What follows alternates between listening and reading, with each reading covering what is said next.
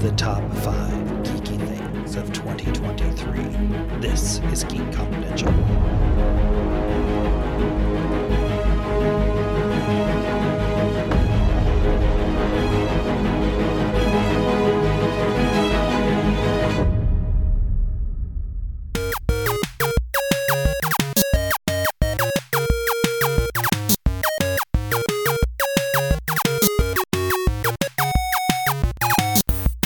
Welcome to the Geek Confidential podcast. My name is Luke Kerr. Joining me today is Melody Ackles.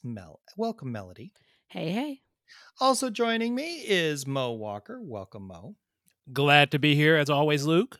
Well, we are in honor of Thanksgiving, we are counting down our top 5 things we are thankful for in geeky culture.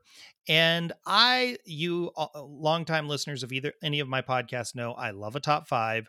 So I thought this would be fun. We haven't had a top 5 in a while. Mel, kick us off. What do you have at number 5 for your top 5 geeky things of 2023? Number 5, I am thankful for Gen V and Invincible on Amazon Prime Video. So these are 2 series that definitely fit our geeky quota. Gen V is a spinoff of The Boys, about the younger kids involved. There is a very, very interesting cameo at the end of the 8 episodes, but it definitely followed that Boys vibe. Everybody has these superhero powers and they're all kind of a little weird and all these strange things happen, but is very, very enjoyable. And if you want to see some amazing kills, please watch that one. And Invincible season 2 is finally upon us. We've been waiting for what feels like forever for it to come back. They also did a little special in between about the character Adam Eve, which I thoroughly enjoyed. So I'm excited. These 2 series are back. I'm thankful they are finally here and upon us. Invincible is the animated series, correct? Yes, correct. So I tried that, but that was too gory for me. Oh, I loved it. So so I never really continued with it. How is the other stuff in that world? Is it as gory, equally gory? Yeah. I mean, you can say that. Nothing is going to top Omni-Man completely destroying what is the equivalent of the Justice League on Invincible. But a lot of the stuff is gory, but I don't mind that. Like, I figure if we're going to do this, let's do it right. You know what I mean? And this is the only time you could actually root for people to get completely maimed and no one will look at you strange. So I enjoy that aspect of it, but it has some really like serious themes that they tackle in it too. So it's all about what you, like you said, what you enjoy and what you don't enjoy. Mo, are you looking at Mel sideways for her number 5 pick? And what is yours? No, I'm not looking at Mel sideways for her pick. I should have, because I'm absolutely enjoying Invincible and Gen V for that matter. But my pick for number 5, it's a bit of a low hanging fruit. It is the fact that the writer strike and the WGA writer strike, that is, and the SAG-AFTRA strikes have both come to a conclusion on favorable terms, at least based on what the information that we have, for both the writers union and the actors union. Certainly, we wouldn't have any of this geeky content that's in various media without the contributions of both the writers and the actors and the sacrifices they make. And that now that these both strikes have concluded, we're going to get some more geeky content, number of series that I'm looking forward to, either wrapping up, continuing, or starting up either this year or throughout 2025 and beyond. Well, coming in at number 5 for me is season 2 of Shadow and Bone. I really enjoyed season 1, and season 2 was just an thoroughly enjoyable ride. It wasn't necessarily great television, but it wasn't bad. And it was just, I enjoy the characters. There was some really interesting dynamics that further evolved from season 1 to season 2. Kaz and I'm going to pronounce it wrong, Inya, were their relationship was interesting. The various dynamics between Alina and the men in her life were interesting. I'm a sucker for magic and spells and that kind of stuff. And so in wake of the news that it has not been renewed for season 3, I really need Netflix to pick up seasons for like, or shows for more than 2 or 3 seasons. I need us to get to at least 4 seasons on most Netflix shows that are involve fantasy and sci-fi. But I figured this would be a great place to just say, this is a show I'm thankful I got a season 2 and I really enjoyed it. Mel, what did you have at number 4?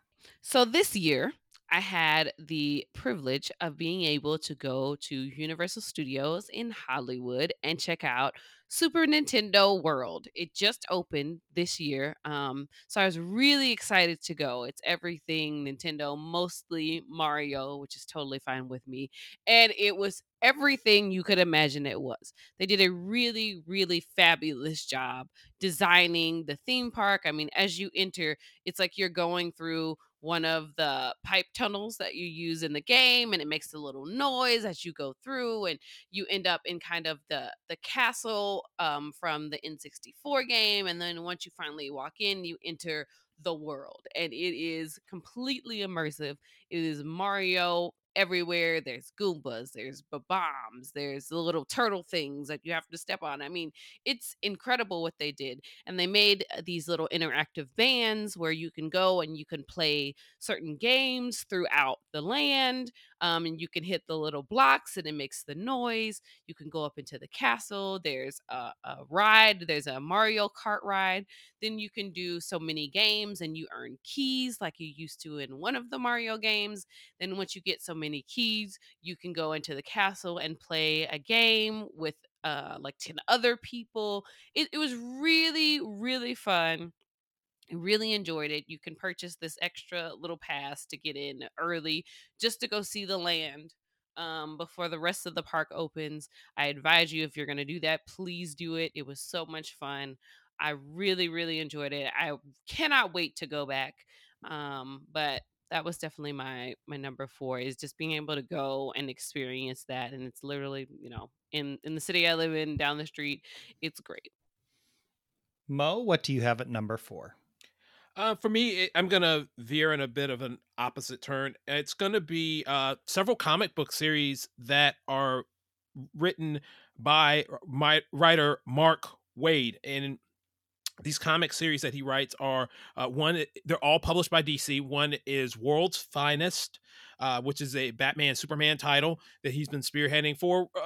We're approaching 2 years now in this current volume. So basically World's Finest, the Batman Superman title, focuses on uh, storylines featuring this, Clark Kent, Bruce Wayne, that's set in the past of the current continuity of the DC universe.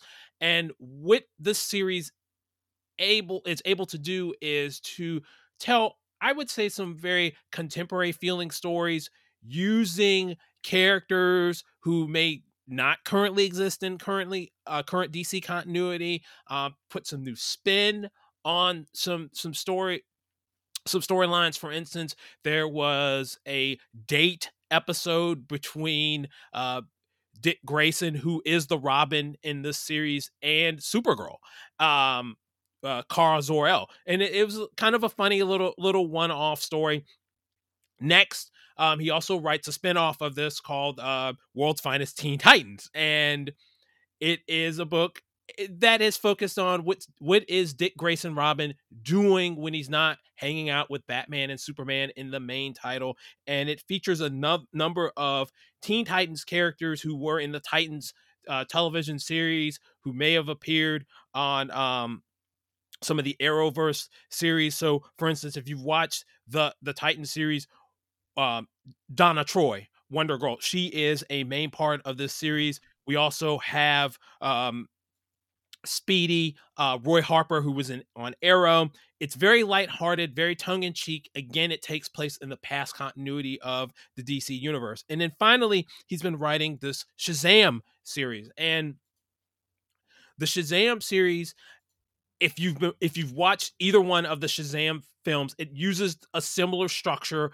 with Billy Batson and all of his siblings or foster siblings. But in this series, Billy Batson currently is the only one that possesses the powers of Shazam. But there's something wrong with those powers. They've been corrupting him, and he's trying to figure out how to maintain his relationships with his siblings who no longer have access to their powers. And at the same time, he's also trying to figure out what is going on with this corruption with him. So all three of these titles written by Mark Waid. Mark Waid, if you're not familiar with him, he is a veteran DC Comics writer and comics writer in general. He's worked on The Flash. A large portion of the continuity that the Flash television series utilized came from this man. He co-created a number of these concepts back in the 90s and so forth. And like, So such are you saying that Thor. he's responsible for Barry being a timeline fuck up? No, I would say I'm so. just joking. So in terms, if you want to go there with the Barry being a timeline fuck up, I would say that's more of a, well, no, it's a Barry thing. It's from more the 2000s comics, where you're getting the stuff that was written by Jeff Johns that was leading into the New 52. A lot of that time shenanigans, but concepts like excess, the Speed Force, I would say really a lot of the Speed Force stuff, the relationship. So when Mark Waid was writing the Flash series, his protagonist was Wally West, and this Wally West was a white character. Iris in Red this hair. series, yes, with red hair. His Iris was his aunt, not his sibling, and Iris was the grandmother of characters like XS and Bart Allen, not their mother.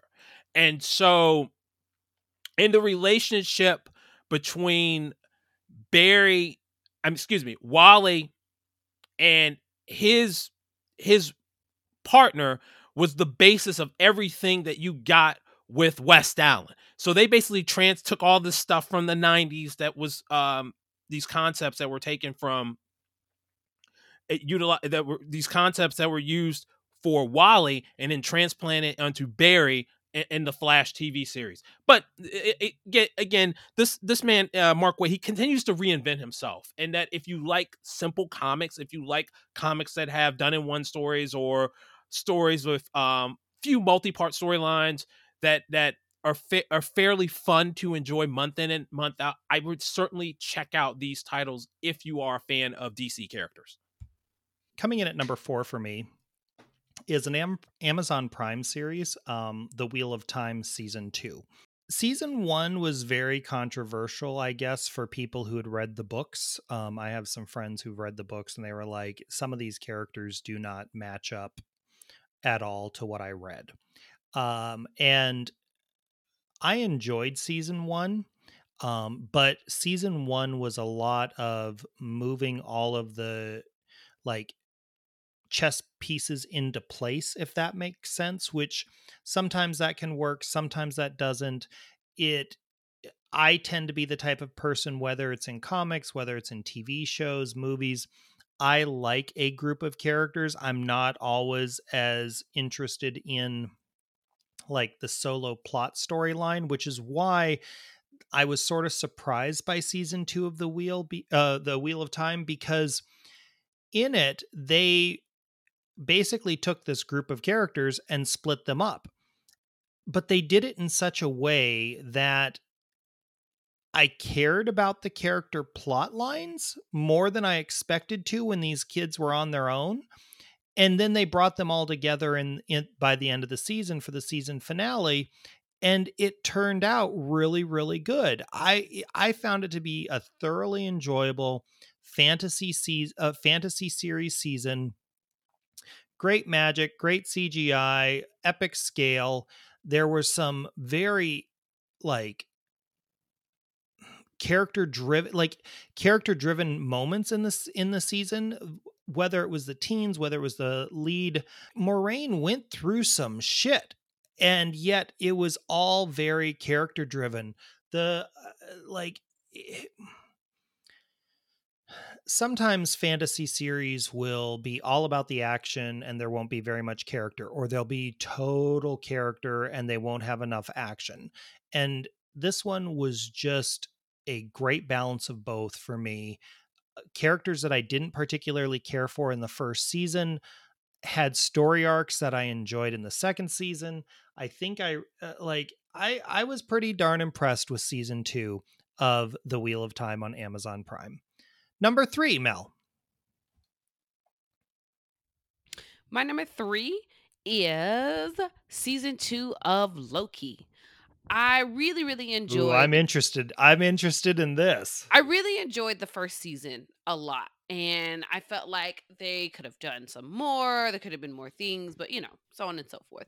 But season 2 had a lot to do with time travel. Time travel is one of my all-time favorite stories, tropes, whatever you want to call it. I'm always interested.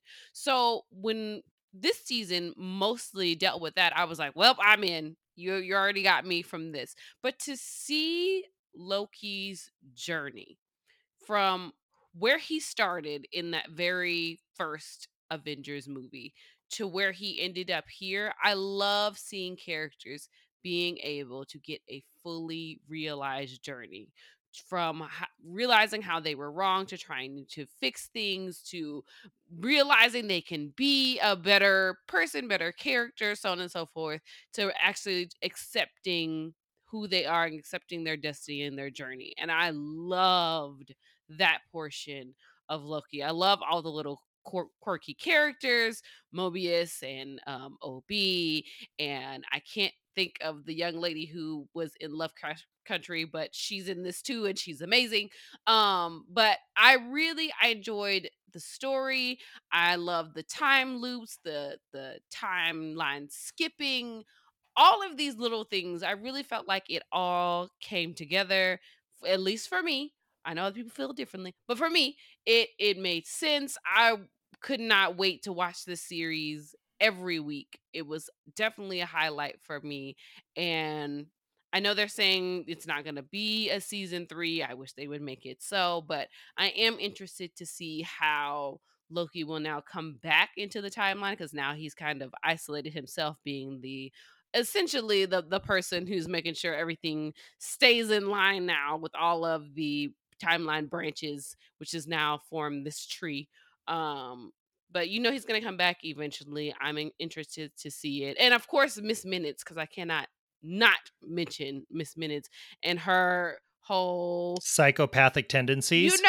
She might have been in love a little bit, a lot, with Victor Timely, and I was like, girl, I don't know how that's gonna work, but they eventually shut her down. But she's gonna come back. So Listen, she got in her feelings. baby, Oh, she said, "Oh, I wanted a body," and I was like, "What you gonna do with that, girl? You don't even know what to do."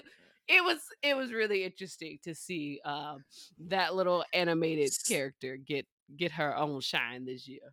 do you think season 2 would be as good for you as you say it was had the final episode not been part of that season?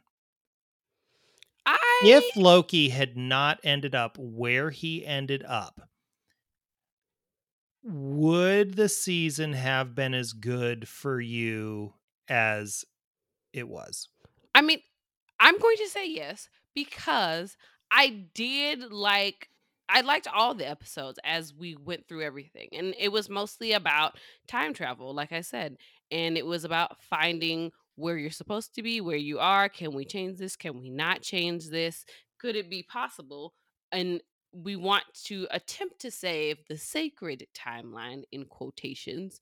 But I do think that the way they ended it did elevate the season. Like they stuck the landing, as we say. So I the reason why I asked that is because I really okay, there were only 6 episodes. I really enjoyed episode 1 and I really enjoyed episode 6. But Miss Minutes and Ravana, like, I feel like that entire portion of the storyline could have been taken out and we still could have ended up in the same place or close to it. You Eh, can't tell the Kang story without telling Ravana. You can't. She's too I, important to it. They could have had more of her. Now I could agree with that. See, I just like I was watching season 2 and I'm like, I have to go back and remember why she's important. Like I remember her in season 1 being very by the book, and then she in season 2 she's gone going rogue, and then she's with Miss Minutes, who has like there was so much backstabbing going on between those two and other people, and that I was like, plus the time travel, I was like, okay, this is a lot. I'm not sure this makes sense. It feels like spaghetti's being thrown against the wall. And ironically, we ended up with spaghetti at the end of the season. Um, and like, I love the first episode. I loved how it ended. Like Loki being ending up where he did. Great idea. It's very cool. It also makes him immensely powerful going forward. Mhm. Like he may be the most powerful being in the MCU now. I think it was a solid season, but I can see why people had some complaints about it. But I guess this technically isn't a Loki review, but I was just curious because I enjoyed it, but I was like, ooh, there were some moments for me. Mo, what did you have at number 3? So for me, I'm gonna it's a bit of a tie. So it is David Tennant continuing to be on my screen and in real life. So this year, one of the things I got to do early on in the spring was I got to briefly meet David Tennant. He came to Hashtag jealous. I came. Well, it was only like a 1 minute encounter, basically. But he came to Richmond, Virginia, to GalaxyCon actually, and I got to take a photo with him. And he did this really great. He was there most of the weekend. He did this really wonderful Doctor Who panel, or rather, a panel about a lot of his work, but it primarily focused on Doctor Who. And then from there, we've got the return of his series on Amazon, Good Omens, with Michael Sheen, in which he plays the demon Crowley, and hijinks ensued between him and Michael Sheen's Aziraphale, and in which they're trying to, of course, stop the apocalypse. But this time in the second season, the apocalypse is coming from the forces of heaven, and they're trying to figure out what happened to the angel Gabriel, and what if they don't unravel this mystery, the world is going to end.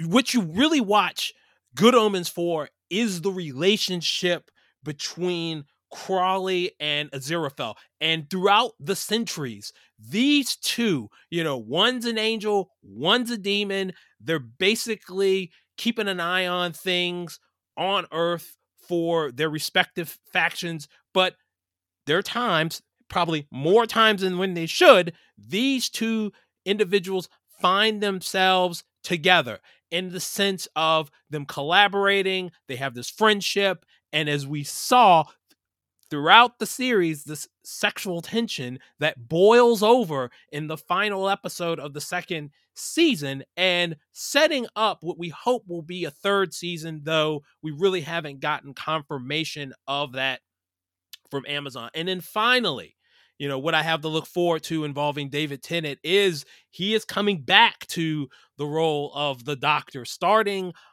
November 25th for a series of one shots to celebrate, or special episodes that celebrate the 60th anniversary of the Doctor. So, I really was grateful to have, whether it's to see David Tennant on screen or to meet him in person, as part of what I consider the 60th anniversary of Doctor Who. Awesome. Good Omens was made my honorable mentions list. It got bumped off of my actual list because of what my number 3 pick is, which is DC's Blue Beetle.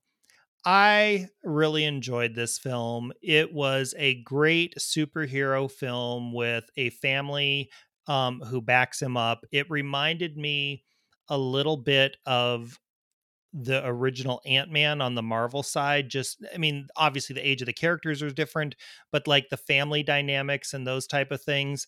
Um, I thought that everything about it, even Susan Sarandon unhinging her jaw and eating scenery, was fun.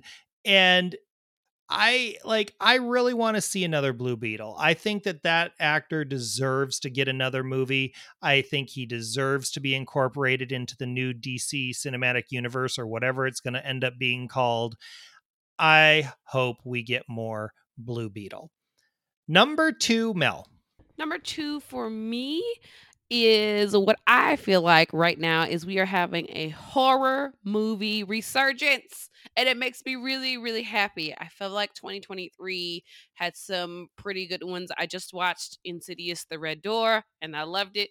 Fab Five at Freddy's, which is based on a video game, just did bonkers numbers at the box office. There was Evil Dead 2 this year. There was also well, it isn't a movie, but it's a series. The Last of Us did crazy amazing on HBO Max, and I love, love, love seeing the genre kind of get another wind. I feel like every 20 or so years it kind of does, but this time we're moving in the right direction.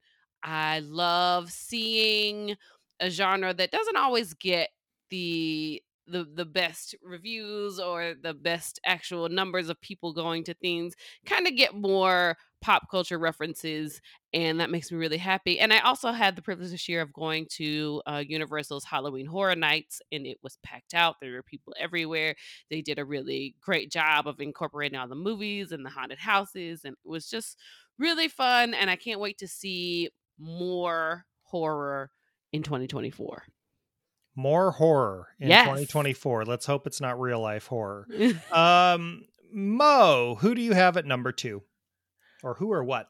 What is the question? Again, I'm doing a combo here.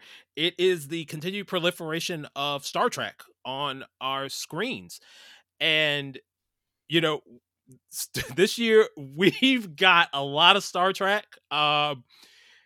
Kicking it off with that really wonderful third season of Star Trek Picard, which was, wow. I mean, truly a love letter to Star Trek The Next Generation. And if you I mean, the only thing that they literally did not have, I thought, in that third season of Picard was basically having Wesley meet his half brother. I mean, they pretty much get in a bit more Q. Not so cute, but if you were a fan of Next Gen in particular, you got a nice sort of closing loop where the TNG crew got to pilot their version of the Enterprise once again and save the galaxy from the Borg. I thought that if this is Patrick Stewart's last run as Jean-Luc Picard, he went out on a really high note. I am glad they did not kill his character off. I think the transformation of Worf was really, they've elevated that character, made him more of a Zen-like character now. The continued integration of characters from the Picard series, such as Seven of Nine, continuing that on. It was just a wonderful, wonderful series for longtime Trek fans. Before you go on, I also need a Jack spinoff because Ed Spielers had a glow up from his Downton Abbey days to his Star Trek Picard days, and I need more of that glow up in my life, is all I'm saying. Yeah, I mean, man, I really do hope. I know Paramount is sort of in retrenchment mode when it comes to the Star Trek series, because obviously they've gotten rid of, or they've sold off Star Trek Prodigy. We know Discovery's final season had been announced long ago. Correct. And I mean, and theoretically, Picard was only going to be limited because of, Patrick Stewart. Right. He had said from the beginning that he wasn't going to be doing a lot. Like, there is no way that Paramount abandoned Star Trek. Star Trek, if you go on the Paramount app, before Showtime arrived, the only two major things besides live television, like sports events that you would have on the Paramount app, was either Star Trek or Drag Race. And by Drag Race, I'm talking RuPaul's Drag Race, not like car drag racing. The rest of the stuff that's on there would just be your normal CBS television stuff. There was nothing unique about the Paramount Plus app until they had Star Trek and Drag Race. And then later, because they fucked up and didn't get the streaming rights to Yellowstone, they put the Yellowstone spin-offs on Paramount Plus. Up until then, though, it was those other two franchises that were holding it down as Paramount Plus. Well, yes, but at the same time, yeah, and I agree with you. It's been holding down the service. The problem is, I guess, we're in this austerity mode now, and where they did sell off, that they canceled and then sold off the completed second season of Star Trek Prodigy. The Section 31. I know a lot of folks were hoping we would get a Michelle Yeoh series that's supposed to now be a Section 31 film. But again, we still got that last season of Discovery coming. We've got more Lower Decks coming. And I'm gonna get to lore. I'm gonna shift now to Star Trek: Strange New Worlds, the second season of that. I think it beautifully builds upon the successes of the first season of Strange New Worlds. For me, I love Ethan Peck's Spock. His relationship, will they, won't they, with Nurse Chapel. Wait. No, it's the will they, won't they with Captain Pike. Let's get this straight. Will they, won't they with Pike? And again, Anson Mount. And I'll be real, he didn't work for me as Black Bolt. We had some serious problems with Black Bolt, but I think it was more of a budgetary issue than his acting ability. Anson Mount as Christopher Pike, in my opinion, is, I would say him and Spock are the two central figures in which everything else orbits around those two characters. Absolutely. And he's just dreamy. That hair. You like the hair? Yes. Listen, I have so much hair envy. I wish I had his hair. It's just, yeah. And the fact is, with Pike, for long-term Star Trek fans, he has this sort of tragic, ending. And I like that, we know it's still a little squishy about how he's going to end up. But the fact is that we're able to see his life unfurl and to see him living his best life and being that beacon, that captain that we want sitting in the chair of the Enterprise. And I know some people believes that he is just warming the seat for Kirk, which we did get a bit of Kirk. Our Vampire Diaries alum, was featured in a few episodes as Kirk, but I just need him to end up on a Strange New World where Damon is, and so there can be that scene, is all I'm saying. But we got Rebecca Romaine as Una, that fabulous episode about augments and the rights of her genetically engineered characters to have positions of power and roles within the Federation. That was a beautifully done episode. I could the Dr. Mbanga, the storyline with him, dealing with PTSD, the rage issues and so forth. Again, you can sing praise, continue to heap praises on top of the characters for 10 episodes. It's packed. This season, this show is packed in those 10 episodes. I look forward to getting season 3. Hopefully we will get it next year, but regardless, whether it's 2024, 2025, I'll be back for the continuing adventures of the Enterprise on Strange New Worlds. And then finally, Star Trek Lower Decks. Star Trek Lower Decks, I like the fact that, we're still mostly getting done in one with some overarching plots that continue throughout the season. the brilliant crossover between Strange New Worlds and Lower Decks was really fun. I think that continuing to pick apart at the seams and highlight random characters from whether it's TNG, whether it's Voyager, whether it's Deep Space Nine, continuing to bring those characters in, reference those characters, utilize those plot progressions. I think that Lower Decks continues to have legs, and I like the fact that the Lower Decks characters, that quad, they have got a promotion in rank, and so now they're quite not so Lower Deckish, but they're still sort of fairly low on the food chain in terms of their ship.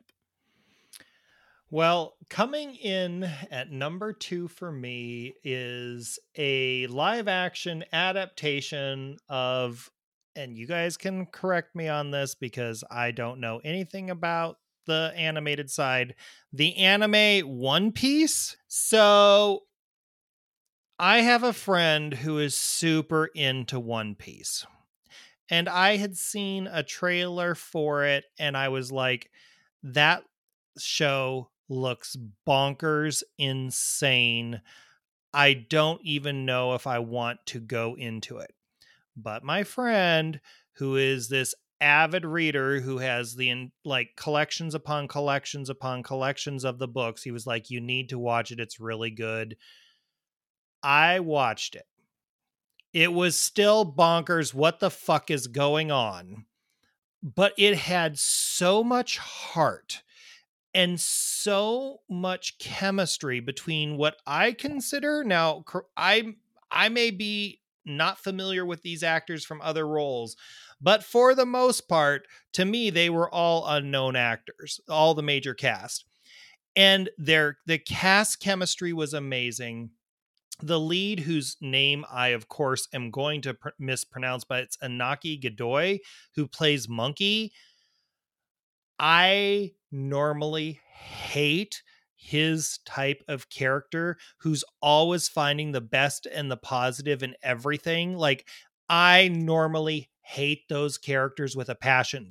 They are right up there for me. Like, if you are ever listen to Daytime Confidential, soap opera heroines who are always the goody goodies, I hate those two almost equally. I do not like those archetypes. But Monkey's portrayer was so engaging and so genuine, and there was something about the absurdity of everything that was involved in this series. I can't even begin to wrap my mind around it. Like, if I was going to try and describe this to someone, I don't even know how I would do it in a short and concise manner, which is already difficult for me since I tend to be long-winded anyways. I don't know how I would do it. But all of that being said, it was super fun. The cast was had amazing chemistry. The lead character, I followed Monkey's story from beginning to end. I was there for the whole portion of it. The revelation about his grandfather, I was like, okay, so now I have questions. So I start texting my friend and I'm like, so where's the dad? Because I feel like the dad is missing. Is the dad possibly such and such? Is the dad such and such? It's like, so it's getting me to ask questions about this series. If you have not watched it and you know nothing about it and you were like me and was like, that trailer looks bonkers insanity, I don't even want to dip a toe into it, I would encourage you to just plunge into the deep end. Just go with it, because the first few episodes, the shark people and the various other things that show up are just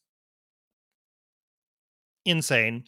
But by time you reach the end, you will have fallen in love with the live action. Now, I'm going to caveat all this by saying there is not enough money in the world to get me to read the source materials for this, because this show was so bonkers just on itself that trying to go back and understand the source material would blow my mind. And I do not have the time for that because, from my understanding, there are a shitload of source materials that this is based on. But if you haven't watched it, you should definitely watch it because it's just a ton of fun, a ton of heart, and you will have a warm, fuzzy feeling from what could easily be described as an indescribable series. So, That's my number 2. so Luke, I was gonna say, like, if you want to go back to that One Piece source material, I mean, forgot. you're talking like go back to the 90s. And I forgot one thing. I need more of Stephen John Ward's character in my life. I need more. That he listen. When you have a guy with a big gun and abs, I'm here for it. Big sword gun with abs, I'm here for it. Okay. Yeah, the source material, no, I am not doing that. From what I understand, there's a ton of it, and I refuse to go back to any of that. I will enjoy this for what it is, and that will be my headcanon continuity the same way the Wheel of Time is my headcanon continuity. I'm going by the TV show. I am not going by any of the printed materials. Mel, what do you have at number 1? Number 1 for me has already been mentioned, but for me, it is the strikes being over. The Writers Guild and SAG both protested, they striked for what they felt was right, what they needed, more compensation, more rights, more everything. And I'm so happy that they were able to work out a deal and they were able to get it in this year. I think it was the longest strike for everyone, for the writers and for the actors. But it was pretty amazing seeing everyone out in front of all of the studios protesting every single day to get what they deserve. I'm so happy they were able to get it. And just seeing it here in LA was pretty incredible.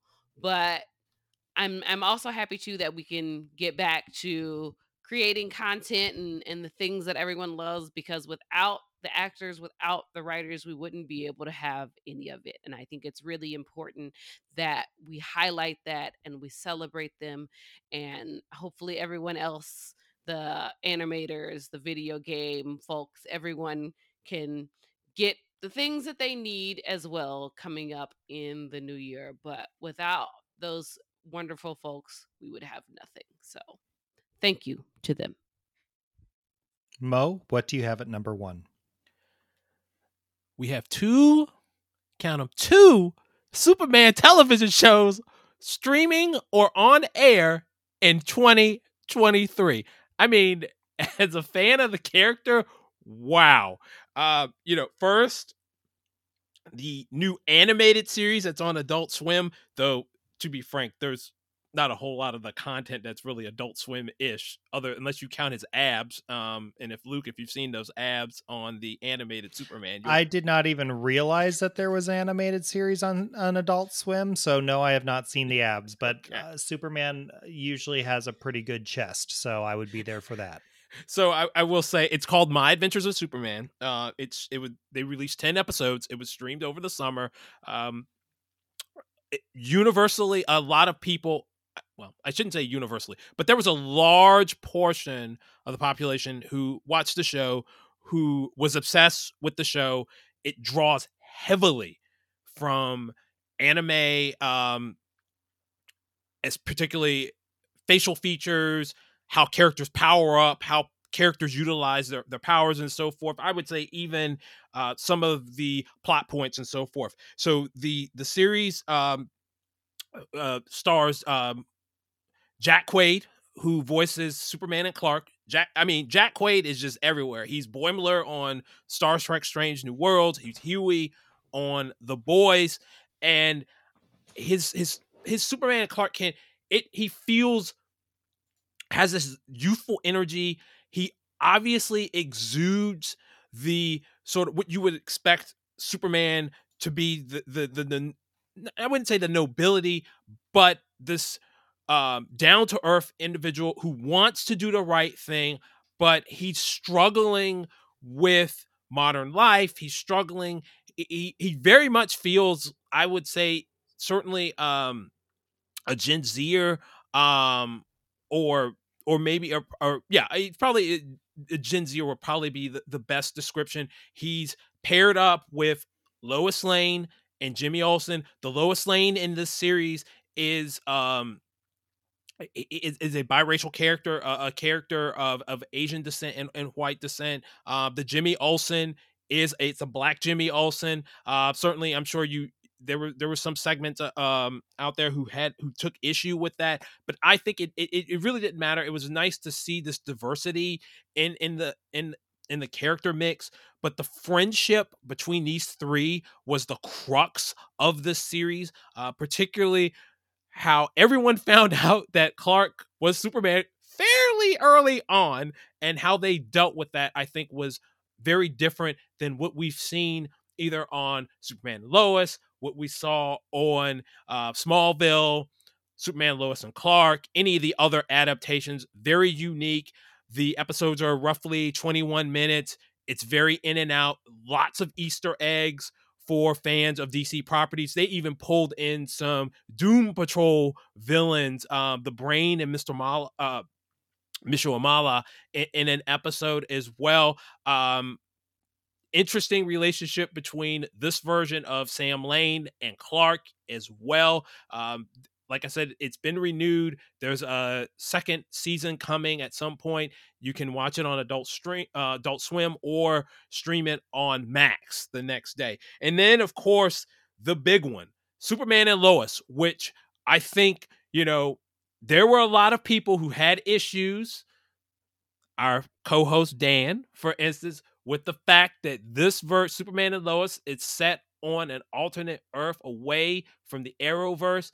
And I'll be frank, I agree they pulled the wool over our eyes, but I don't care, because the storytelling has just been spectacular. The storytelling is so much stronger than the Berlanti verse. The fact that it's on another universe is totally okay. Sorry, yeah, Dan. I mean, yeah. Well, that's the thing. I think that the fact that you can make criticisms of the fact of Clark's parenting, because there's some problems with his style of his and Lois's style of parenting. His twins, John and Jordan. But the fact that it reflects contemporary society, the fact that these issues, these pressures that parents are dealing with, we see it. Whether it's the underage drinking, whether it's Jordan with his anxiety issues, whether it's the cyber, but you get all of this. And then on top of that, this third season, though, it had Lois dealing with a problem that Superman could not punch, which was cancer. And I think, folks have had some problems with some of the technical aspects of how the story was told.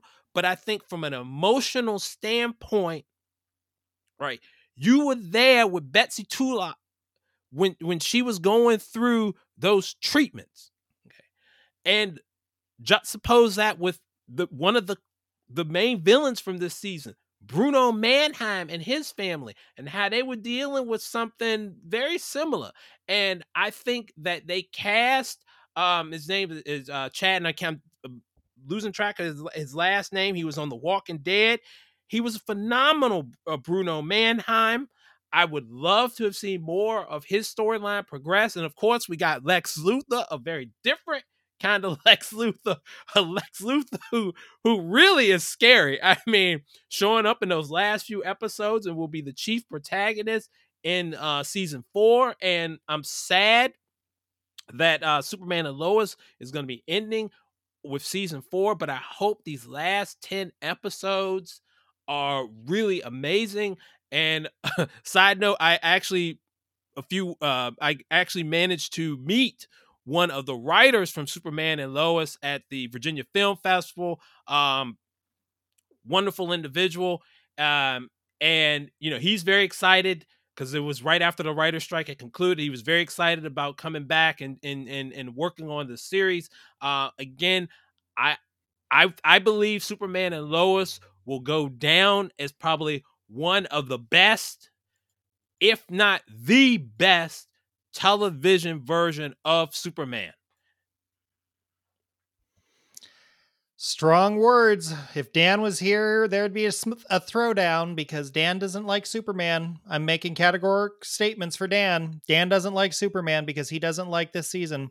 I mean, that's just how it is. Well, to be fair to Dan, he doesn't I'm like Superman totally and Lois. joking. I'm totally joking.